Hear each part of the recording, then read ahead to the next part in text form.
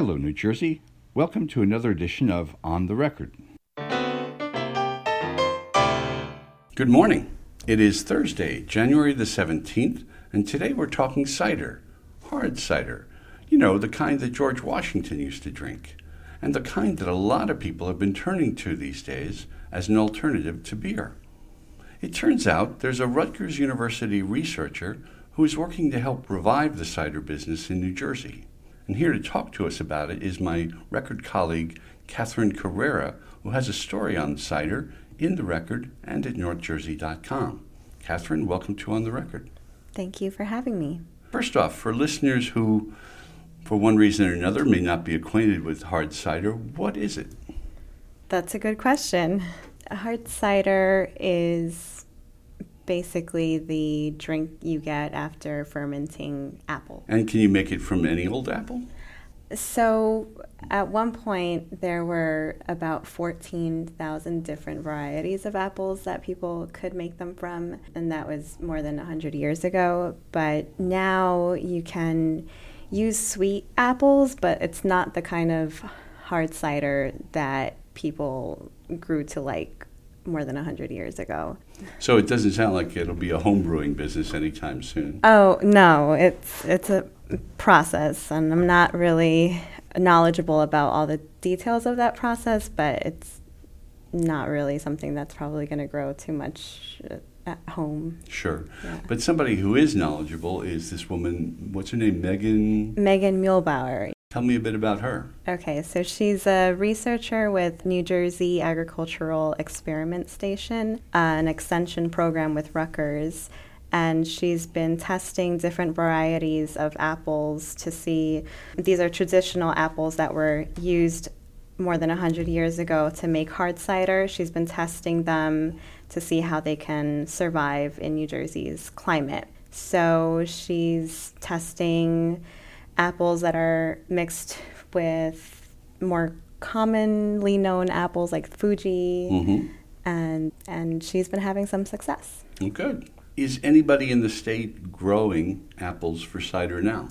Yes, there are 4 cider production farms in the state. I talked to one farm owner. His name is John Mielik of Mielik Town Farms. And he's the one, if I remember your story, his family's been in business for 3 centuries? Yeah, 10 generations, 300 Wow. years, yeah. Wow, that's a lot of apples. The Mielik Town Farms has the largest farming for apples in the state. Is it a little late for New Jersey to be getting into the hard cider game? I mean, you've got Angry Orchard, which has kind of established itself as a national brand.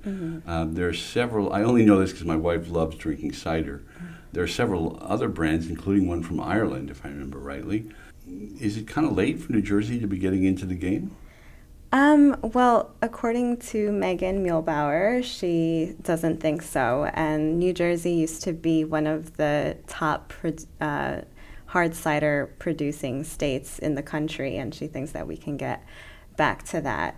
And it turns out that the flavors that Angry Orchard, for example, has out there, they're more sweet, and the traditional hard cider is actually more tart. So it's a different kind of hard cider that these companies are looking to produce. So tart is what George Washington was looking for in a cider. Yes, yeah, tart.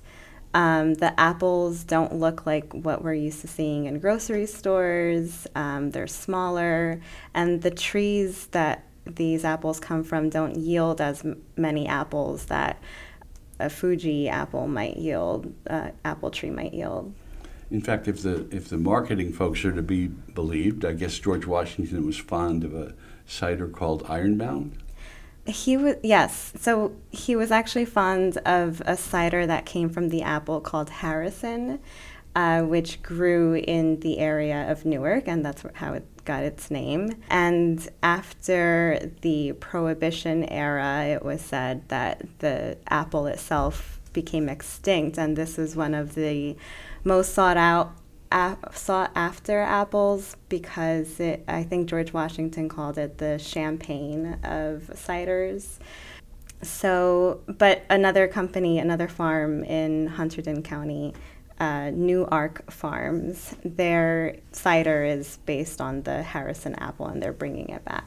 Interesting. Yeah. It was tragic to read that the Prohibition folks took it to the extreme where they actually burned cider farms down. Yeah, it turns out the diehard Prohibition advocates burned some of these farms down. A lot of those farms were in New Jersey and in the Northeast area. And it's also said that FBI agents chopped some of the trees down. So there's this move to just get rid of those farms. Interesting. It's doubly ironic then today that in some ways cider is replacing beer for some customers. Yeah. So after the Prohibition era, beer took off. The beer industry took off, and so now it seems like we're turning back to cider. What's old is new again. Yeah. All right. One last question, Catherine. Did you have to sample any of the ciders to write this story? I have sampled a few hard ciders. I did not get to sample Mielik's hard cider, but I'm going to make my way down to the farm one of these days. We'll take a short break here, and when we come back, we'll hear from John Mielik, the farmer that Catherine mentioned, whose family's been growing apples in New Jersey for 300 years. We spend a lot of our lives waiting for trains, waiting for planes, waiting in traffic. You name it, we're waiting. On the Record can help. Our podcast can transport you from a traffic jam to a virtual tour of Ellis Island, or a romantic train ride, or ringside with an amateur wrestler's dream of turning pro. So on your next trip, take us along. You can follow us at iTunes or at soundcloud.com/ontherecordnj. We'll make it worth your wait.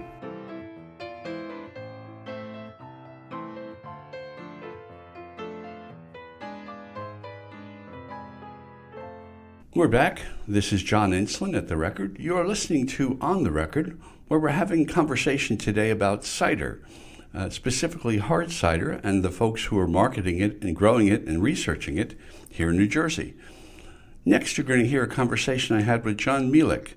His family's been growing apples in New Jersey for 3 centuries. Here's my conversation with him. John Mielik, welcome to On The Record. Thank you. I understand from my colleague Catherine Carrera that your family's been in the apple business here in New Jersey for almost 3 centuries. Is that correct? That is absolutely correct. I am the 10th generation. Wow, that is awesome. And you folks are based in Hunterdon County, I gather? Correct, northern Hunterdon County in Tewksbury Township and Lebanon Township. Do the numbers first, John. How many acres of apples do you grow, and what kinds? Well, currently we grow approximately 80 acres of apples spread between 2 different farms. Probably, I believe we're the largest apple grower in New Jersey. We grow all of the fresh market varieties that you would find in the supermarkets, as well as 4 acres of a new planting that we harvested this year for the first time that are specific hard cider varieties. And what led you to plant that new kind? Well, about 6 years ago, a friend of mine, we worked together to launch a hard cider business. We had previously been making fresh cider for over 50 years, so it was a natural progression to reach into the hard cider world. And in order to enhance our hard cider and differentiate ourselves from some of the other types you find out there, we immediately ordered and then planted apple trees that are specifically grown for hard cider. Many of these varieties were lost years ago with Prohibition.